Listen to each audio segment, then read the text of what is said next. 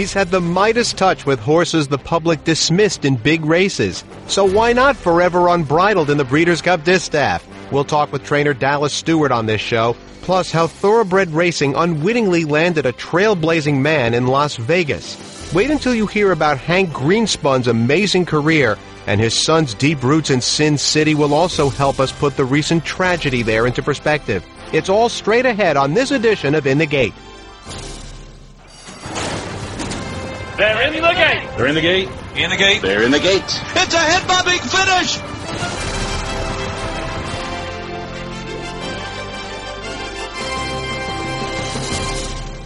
This is In the Gate, ESPN's Thoroughbred Racing podcast. My name is Barry Abrams. You can follow me on Twitter at @BAbramsVoice or on Facebook at Barry Abrams Voice. You can also get us on our YouTube channel by searching In the Gate Podcast. You can get us on SoundCloud as well, which services the iTunes Store and TuneIn.com. You can get us on that little pink podcatcher app on your phone that you didn't even know you had. And now you can subscribe to In the Gate in the Listen tab of the ESPN app. For the full In the Gate experience, subscribe now in the Listen tab of the ESPN app. He's made a name for himself by turning long shots into contenders. Dallas Stewart trained back-to-back Kentucky Derby runners-up who went off at more than 30-1 odds. Golden Soul in 2013 and Commanding Curve in 2014.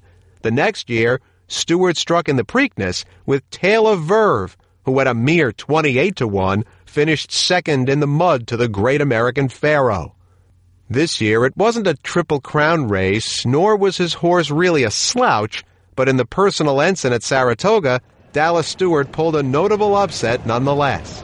Forever Unbridled is still last. She has not been let loose yet, and she is going strongly. She's coming 3 wide here. And Mike Smith and Songbird turn for home in front.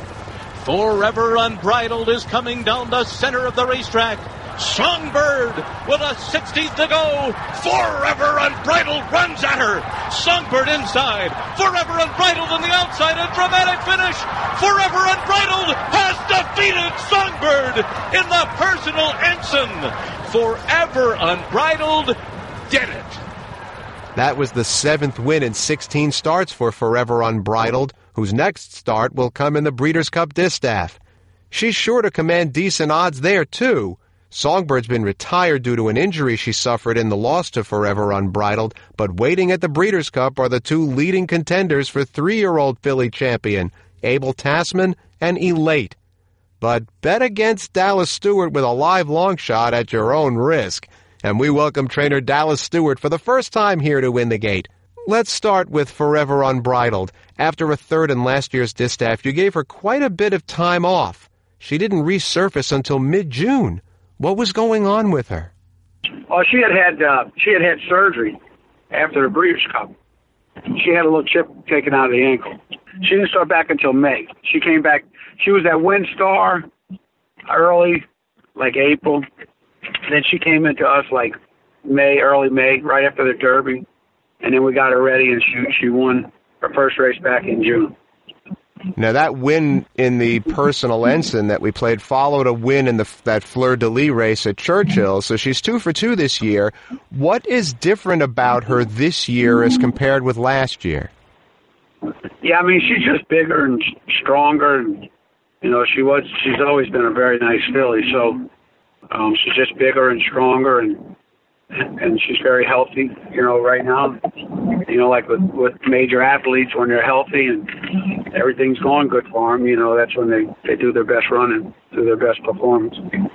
Now, last year you ran Forever Unbridled in the Belle Dame at Belmont in between the Personal Ensign and the Breeders' Cup. Not the case this time. The Breeders' Cup will be just her 3rd start of the year. Now, we all know that Wayne Lucas was your mentor, and he was not exactly known for leaving horses in the barn. So what was the thought here? Well, the thought was that she won a race to Fleur-de-Lis off a 7-month layoff and did it quite nicely. So we waited 10 weeks. We went to the Personal Ensign, and she beat a champion named Songbird. So it's 11 weeks from now to the Breeders' Cup. So we just didn't feel like she needed another race to get ready for the Breeders' Cup. We just feel like the added time and the freshness and the healthiness that she has right now, just keep all that together. Her workouts are good. She worked in 113 at Churchill, so we feel like she can stay tight and also be fresh at the same time, ready to go. Dallas Stewart has one Breeders' Cup win. It was in the race we're discussing, the Distaff, back in 2001. And it's Spain in front into the stretch. Spain, the defending champion, is there by 2. Unbridled Elaine is coming with the late run. But it is Spain in front. Here comes Unbridled Elaine with giant strides. Here's the wall. Full-time finish. Unbridled Elaine, maybe. Pat Day thinks he got it. He raised that fist in the air. And there she is, Unbridled Elaine and Pat Day coming from off the pace to get the money in the final strides. And the horse Unbridled Elaine beat that day. Spain was trained by the aforementioned Wayne Lukas. What did it feel like to beat him in a race of that magnitude? Well, wasn't so much as beating him, but it was a $2 million race, so it felt good to get a good payday. I needed the money. We're chatting with trainer Dallas Stewart here on In the Gate. He'll send out Forever Unbridled in next month's Breeders' Cup Distaff. Wayne Lukas is still going strong with a promising 2-year-old Sporting Chance who won the hopeful barely. Now has a minor injury, will miss the Breeders' Cup, but still, of course, has a chance for the Spring Classics. How amazing is it that your mentor, Wayne Lukas, is still getting it done at age 82? Yes, absolutely. He's out there working hard every morning. He's as positive and into his job as he always was and always is, and it's great to see him out there and getting it done still. So very proud of him. Now, Lukas had several clients, of course, every trainer does, but he had a couple, maybe 3 big ones. Eugene Klein, owner of the then San Diego Chargers, Bob and Beverly Lewis, W.T. Young, and it seems like having that 1 or 2 big clients is becoming rarer these days. But you've had a long-standing relationship with the owner of Forever Unbridled, Charles Fipke, who's been a guest on this show before. Different sort of character. What's been the key to maintaining that relationship over the last decade or so with him? I mean, he just loves the game, and, he does all the matings with us, breeding, and, he works hard at, trying to give us nice horses to train. I don't know, it's great to work for him. I'm just happy that I worked for him for a while and hope it continues, and I'm glad he kept his filly in training for another year. We started this show talking about your near misses in big races, Commanding Curve, Golden Soul, etc. That's obviously a glass half empty, glass half full situation. What kind of motivation, if any, do they give you? Yeah, I want to get it done. Been, like you said, second in the Derby twice, second in the Preakness twice, second in the Whitney, the Woodward. All those are great, great races to win. So we just get up early every morning and work hard, and I enjoy what I do. I've got a great staff. People show up and work hard for me. Great owners to work for. Like you said, I've been with Mr. 50 a long time. I've been with West Point Thoroughbreds for over 20 years. It's just a lot of good clients that I work for. Mr. and Mrs. Benson. So it's a good group to train for. Yeah, let's finish by asking where do we stand with the Benson Stakes horses? Well, we got Tom's Ready that's still running. He's made about $900,000. Probably run him a couple more times this year. Sounds like he's going to go to the breeding shed. That's the basic plan, I think. Got 3 2-year-olds for him that are a little bit late getting going, but we're getting them there. So we'll see. Great people to train for, and some nice people from New Orleans for sure. Well, we wish you the best of luck with them and, of course, with Forever Unbridled in the Breeders' Cup Distaff. Thanks so much for a few minutes, sir. Anytime. Thank you. We're going to take a short break here on In the Gate, but when we come back, some perspective on the tragedy in Las Vegas from a man whose very presence in the town is owed to a chance encounter with thoroughbred racing. Don't go away.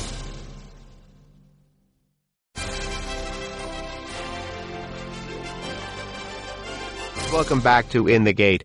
Mandalay Bay Casino in Las Vegas, the site of the recent mass shooting, sits at the southern end of Las Vegas Boulevard, known commonly as the Strip. If you go a mile or so north of Mandalay Bay to the other end of the Strip, you get to the West Gate, formerly known as the Las Vegas Hilton, Adjacent to the West Gate is the Las Vegas Country Club, which nowadays is a golf course. But 6 decades ago, thoroughbred racing was staged on that 480 acres of land for 13 whole days. Yes, in September of 1953, a promoter from New York named Joseph Smoot, who had conned 8,000 stockholders into investing more than $2 million to build Las Vegas Park, unveiled his new palace. The opening had been delayed, and the track wasn't quite finished, but the promise the place held convinced some of the top racing operations in the country to ship horses to Vegas, including Calumet Farm, which had campaigned 2 Triple Crown winners in the previous decade, Whirlaway and Citation. Las Vegas Park was open for 3 days, featuring long lines and constant malfunctions from the tote board and the betting machines at the $50 and $500 betting windows.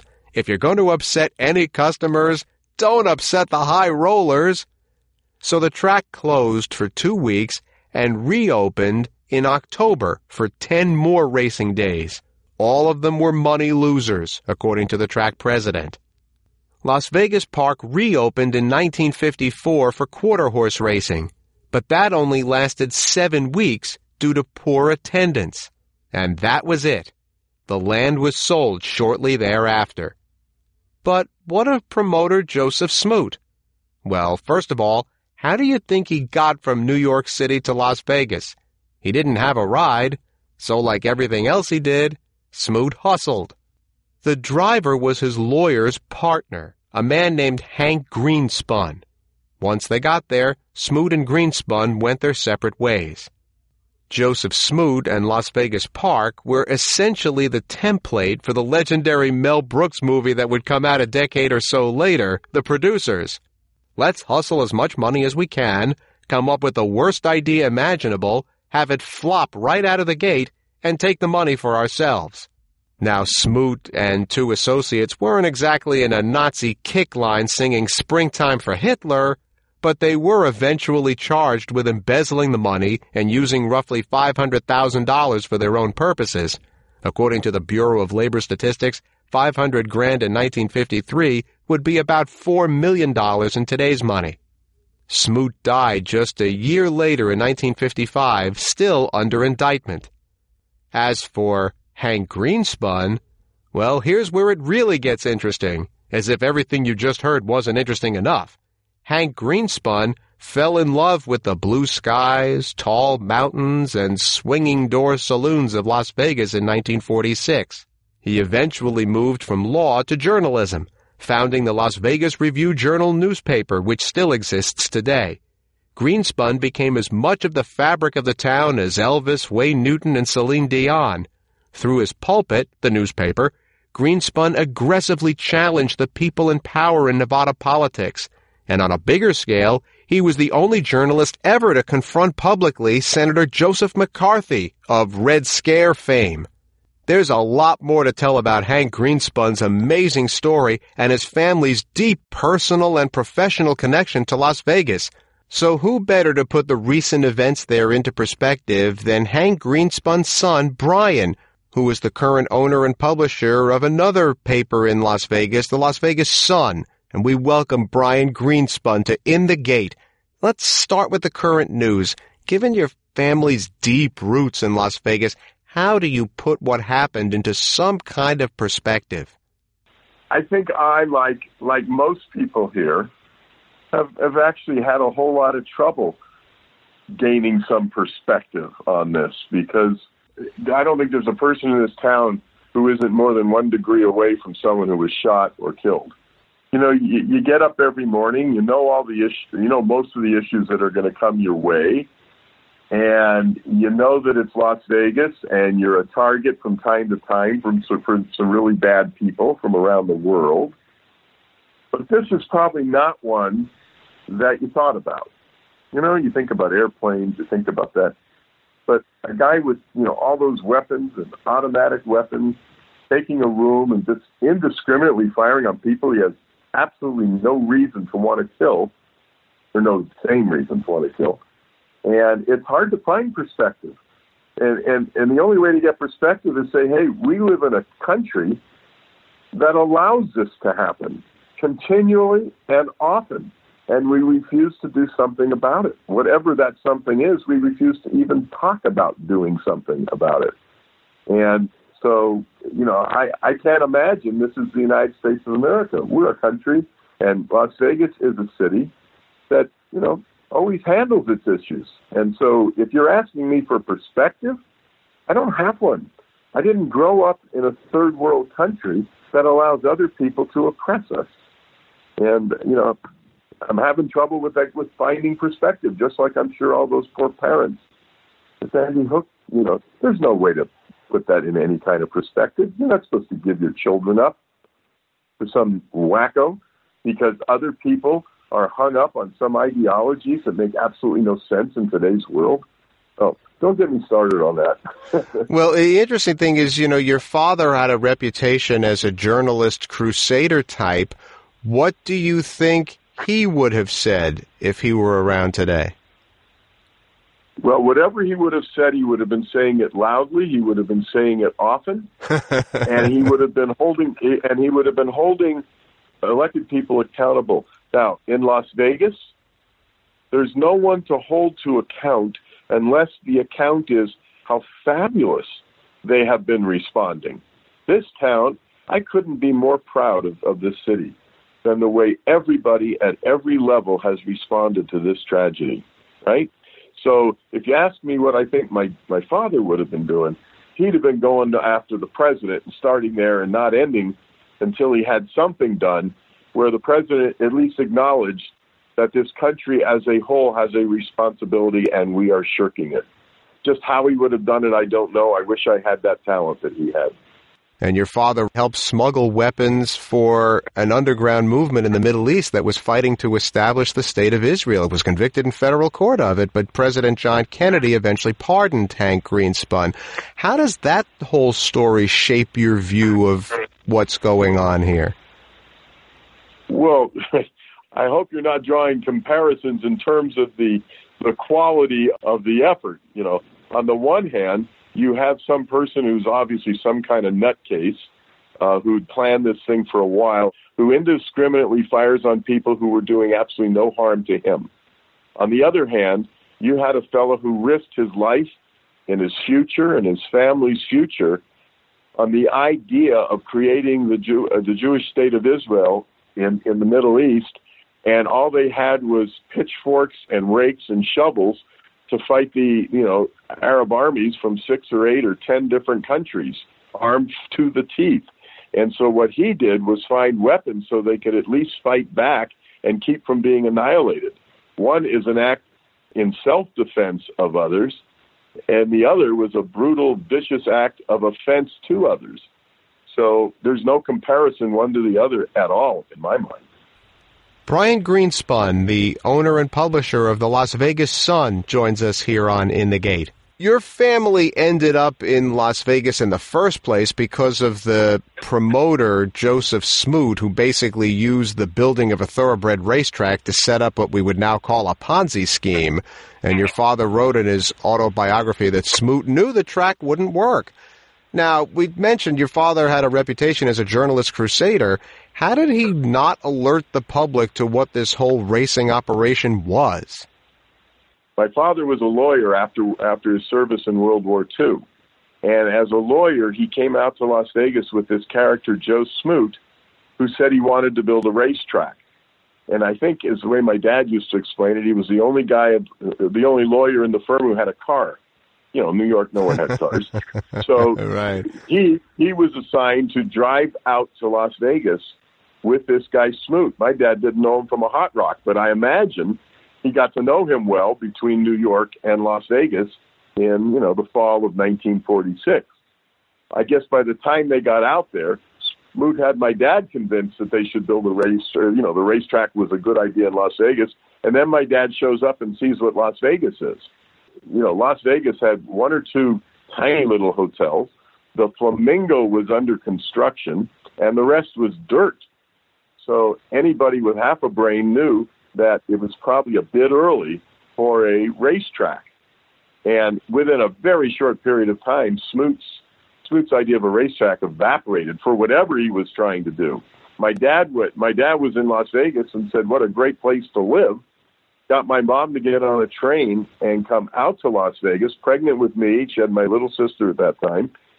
Just came over as a war bride from Ireland and showed up in the middle of the Las Vegas desert in 1946. There were barely 15,000 people here in the entire county. So it wasn't until 4 years later that my dad got into the newspaper business, where he then viewed his responsibility to tell people the truth about what is and what isn't. I don't think Smoot and my dad lasted, a month after Smoot got out here. Well, you mentioned the Flamingo, and there's another interesting, colorful side of your father's history. I mean, the Flamingo, of course, was built by the gangster Bugsy Siegel. Maybe you've heard of him, who had been struggling with that operation, which opened the day after Christmas in 1946, and he closed it quickly in order to upgrade the building and upgrade its marketing. And guess who Bugsy Siegel hired to help with the marketing, which is just unbelievable. How did your father describe working for Bugsy Siegel? Barry, how much time do you have on this program? Because I can go all night. Well, there's really no limit to a podcast. That's the beauty of it. You're getting into some really great storytelling if you have time for it. What I will tell you is Bugsy Siegel, when my dad showed up here, Siegel was, toward the end of building his hotel, the casino part of his hotel.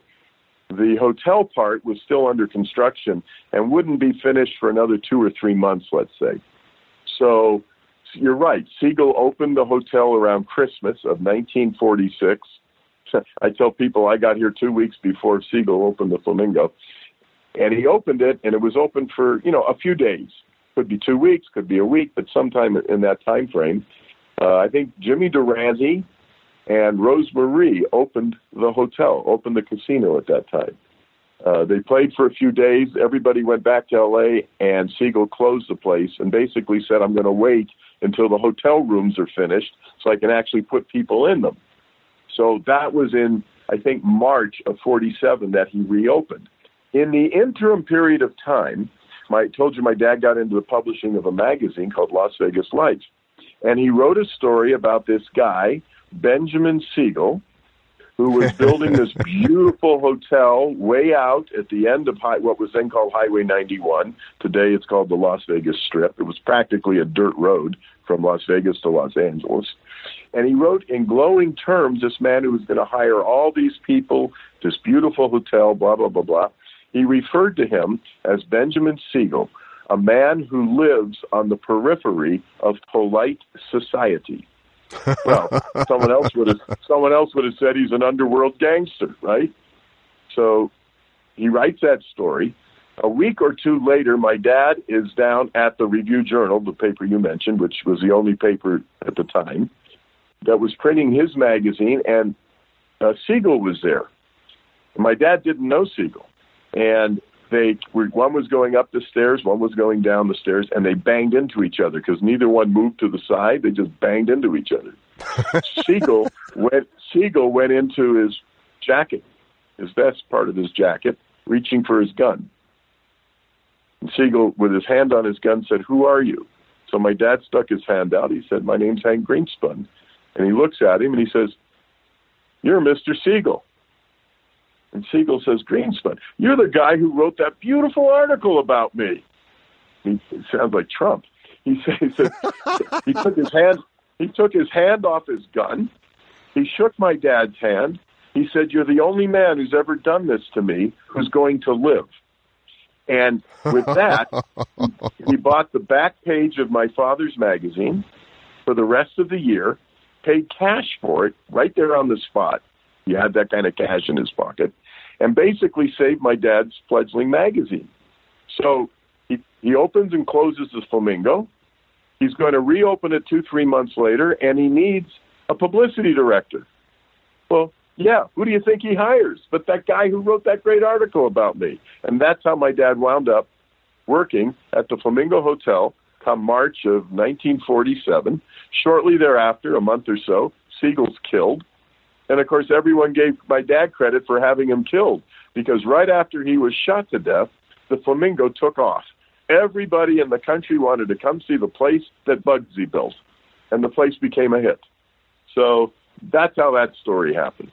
What he did ultimately, I'm sitting in this beautiful city that has come together after this most tragic of events, and this town wouldn't be here and wouldn't be as vibrant and as optimistic and as capable as it is today were it not for my father and what he did in the 50s and 60s and 70s to help shape this city. Now, this is a thoroughbred horse racing podcast. I mean, have you ever thought about the fact that it was thoroughbred racing in one way that is responsible for your family's long history in Las Vegas, yet thoroughbred racing lasted there for a grand total of 13 days? Well, that's not quite accurate, Barry. There have been a number of fits and starts of thoroughbred horse racing in Las Vegas over the many decades. There was a fellow named Joe W. Brown. If you go to what is now the Westgate Hotel, that used to be the Las Vegas Hilton, the road that runs right behind it between the Las Vegas Country Club golf course and what is now the Westgate is called Joe W. Brown Boulevard, or Joe W. Brown Road. Joe W. Brown opened on that entire piece of property where the Hilton, where the Westgate is, where the Las Vegas Country Club is. He opened Joe W. Brown Racetrack, and that was sometime in the 60s. Now, it lasted more than 13 days, but not a whole lot more than 13 days, maybe in a couple of 2-3 years. And then not long after that, a guy named Joe Wells, who was an oil guy, I believe, from Texas, and an owner of the Thunderbird Hotel, opened on a vacant piece of land right behind the old Thunderbird Hotel. Thunderbird Downs, that's what it was. It was called Thunderbird Downs, mostly quarter horses, and, maybe some thoroughbreds. I think it was like a half a mile or 5/8 of a, length track. And that was up for 2 or 3 years. And I got to go to each of those. And then in the early 80s, the Funk family from Arizona came up and built a dog track, and they had a 1-year moratorium to run their dog track, after which they had to build a thoroughbred racetrack in the same location. It never happened because the dog track didn't make it. But those would have been 4, but clearly there were 3 separate attempts at horse racing in Las Vegas. So you're right. It's a short history, but it is a multiple story of multiple short stories of thoroughbred history in Las Vegas. Well, I know when I greet people at a funeral, I always say, let's meet again under better circumstances. And I'm sorry that it was the Las Vegas shooting that brought us together here. But I hope we get to do this again under better circumstances, because this is a fascinating life that your father had. And it's just wonderful that we get to share it. And thank you so much for doing so. You're very welcome, and thank you for the warm thoughts. Under better circumstances next time. Our thanks to Brian Greenspun and to Dallas Stewart. I thought I'd seen the best fillies the sport had ever known in Rachel Alexandra and Zenyatta. I'm a little too young for Ruffian, but come on, Rachel and Big Z? This decade, though, great fillies, there are a lot of. After Rachel and Zenyatta each won Horse of the Year honors, Havre de Grace completed a filly and mare trifecta. Then came the Great Beholder, who was bestowed Eclipse Awards in 3 different categories by the selectors. 2 years ago, a 3-year-old filly named Found beat older males in the Breeders' Cup Turf, her 4th race in 6 weeks. And that included a transatlantic trip to run at Keeneland. I thought the filly wave had reached its peak. But what a year it's been for the 3-year-old filly Enable, who in the King George this summer beat older males. She destroyed the best from Europe in their biggest race, the Arc. Against her, the group of fillies we've mentioned pales. You can get us on our YouTube channel by searching In the Gate Podcast. You can get us on SoundCloud as well, which services the iTunes Store and TuneIn.com. You can get us on that little pink podcatcher app on your phone that you didn't even know you had. And now you can subscribe to In the Gate in the Listen tab of the ESPN app. For the full In the Gate experience, subscribe now in the Listen tab of the ESPN app, and you can follow me on Twitter at B. Abrams Voice or on Facebook at Barry Abrams Voice. That's In the Gate for this week. I'm Barry Abrams. We'll see you next time.